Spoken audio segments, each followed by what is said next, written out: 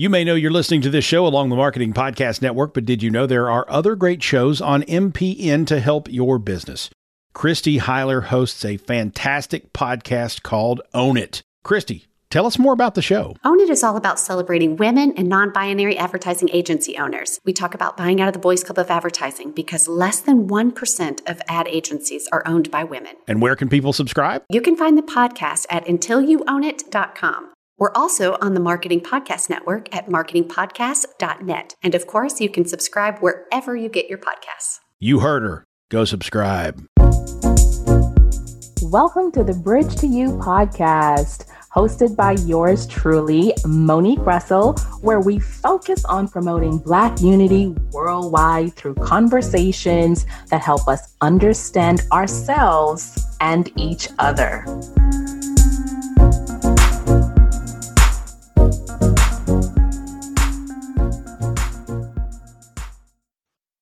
I must have been about 13 or 14 years old, probably in about 8th or 9th grade, when I had that opportunity to watch TV during the week. Once a week, Tuesdays was my day. I couldn't wait. I would make sure that the house was cleaned. I'd make sure that my chores were done, that my homework was done, and that I didn't do anything that day to mess up my opportunity to watch my TV shows. My shows that were approved were things like Moesha, The Cosby Show, Jeopardy, things like that. But I really enjoyed it. And I know you may be feeling sorry for me thinking that I was TV deprived, but trust me, don't. I also liked watching Star Search. It was sort of like a model TV show where people would get dressed up and they would be modeling and they would have a competition and they would win. But that would definitely not be on the approval list because my mom would say that those women were too scantily clad. And I also like to watch the BET music videos on TV. And so I couldn't get it on my approved list, but I would always go over to my cousin's house because they were okay with that. And we would practice our dance moves and all things of the sort. We would pretend to be on a runway, just doing all of these fancy make-believe things as well. Welcome to another episode of the Bridge to You podcast. I'm your host, Monique Russell. And in this episode, we'll be looking at describing how beliefs about the world are shaped and formed, because when we understand what influenced or influences our beliefs, we can practice self-examination, critical thinking, and can ultimately understand why we do what we do or believe what we believe. So from there, guess what happens? We can move from the default mode of basically what we think and feel to be true, and we begin to explore at a deeper level how and where other people's beliefs are formed. This is how we create a bridge to connection, a bridge to understanding. So let's get right on to it. You may be wondering what my story has to do with what we're talking about today. Well, I told you about my favorite shows and some of the music videos that I liked when I was growing up. Well, I want you to think about what were yours? What were your favorite shows and music? Through some of the things that I watched, I was exposed to and believe and learned about things like being a young Black girl exploring and expressing herself, just watching from the TV show of Moesha. I learned from The Cosby Show about relationships, family dynamics, love, and basically development. I mean, just watching the husband and wife, Cliff and Claire, in their roles, in their professional roles, and raising a family and the communications that was happening within the whole family structure, moving out, moving in the whole relationship type of conversation. I really enjoyed and look forward to watching the show. And I will think to ask you as well, where did you learn about family dynamics? Where did you learn about relationships? How do those experiences influence what you believe and are living out today, or maybe striving for today? In my own family, of course, we will have experiences and exposures to different type of family dynamics and relationships. But also, I had this type of exposure when I was watching and consuming TV shows and media as well. And basically from that, I do and I still do believe that that is how a family structure should be. That's how a communication structure should be in terms of connecting with individuals in the home and being able to confront difficult conversations and have humor and have challenges and simply be able to live together in harmony. So I want to tell you about a story when I went off to Minnesota. I went off to school. After I graduated high school, I went off to Minnesota and I was approached by a young man who actually didn't know much about the islands. And as we were introducing ourselves, he asked me where we lived, whether we lived in trees, how it felt to be wearing clothes. And my initial reaction was, what type of silly question is that? Really? In real life? But you know what? To be honest, I remembered my cousins talking about their culture shock. And so I was actually a bit ready for this type of conversation. I just didn't know it would happen so quickly. And so I told him where I was from. I asked him a little bit more about what he knew, which was nothing. And when I realized more about him and I learned about him, we actually went to lunch on campus. And I said, you know what? How can I expect him to know much about where I was from? He hadn't even traveled outside of his hometown.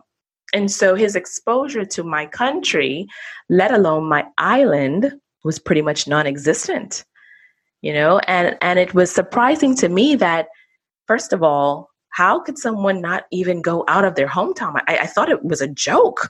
I thought it really was a joke. Like, you're serious? You've never been outside of your hometown, like to another state in the whole of the United States of America? So we talked and we got to know each other. And, before long, we were really sharing experiences and sharing stories. And I can pretty much guarantee you that he would not ask that question again. So it just really awakened me to realizing that we have our different views and we have our different lens. And how would he have learned about me and my country, especially if he hadn't even been exposed to anything else? Now, later on, when I was working on campus, I was working as a multicultural student consultant. I started to have a small team where I was working in the office, and we were scheduling to chaperone and take students to South Africa on a foreign exchange program. Actually, in retrospect, I wish I went on way more at the time, but this was one that I did sign up for, and I was excited, and it would actually help me sort of kill two birds with one stone. I was doing some research on media at the time and needed to actually set up some meetings at the South African Broadcasting Corporation, SABC. Anyway, so we chaperoned about 20 students to South Africa. First, I could not wait to get there. I was so excited. I mean, I learned about Africa when I was in the islands. And of course, before we went, we had some sort of sensitization to what we would expect and things like that. But, I just couldn't wait. So when I landed on the continent itself, I just don't even know what word to describe to you. It was like something inside of me was just awakened. It was awe-inspiring. It was like, wow, I can't believe I'm actually here.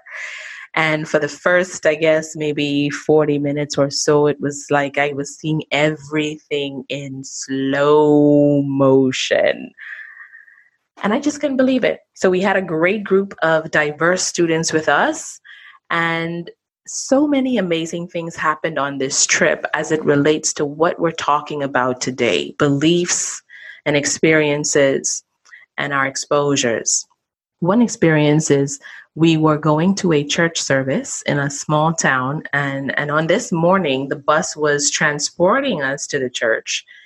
And as we were going there and we were getting ready to go out into the building, one of our white students said she started to feel uncomfortable. And the others were saying, we are so going to stand out here. And it was then that it occurred to me, wow, for the longest time, it was just so normal that you would stand out in places where you aren't the majority.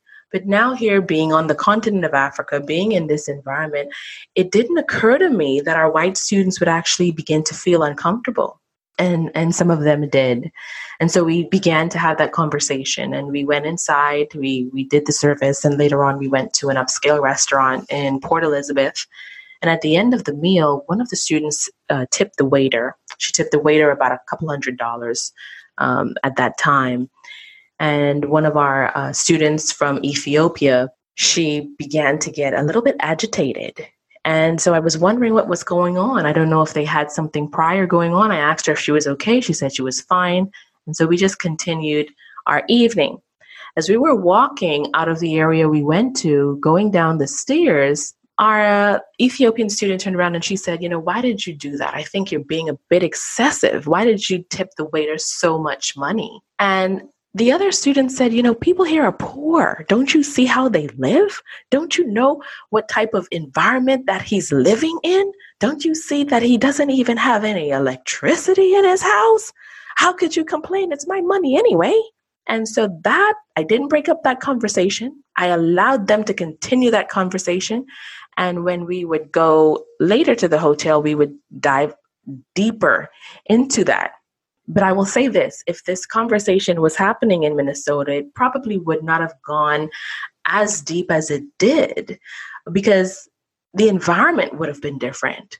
And this was an opportunity for us to get into an uncomfortable conversation. It was uncomfortably comfortable. After all, we were there on the continent in South Africa for the purpose of a foreign exchange experience, for the purpose of learning, for the purpose of understanding, for the purpose of growing in awareness. And so that conversation itself was met with much more curiosity and openness.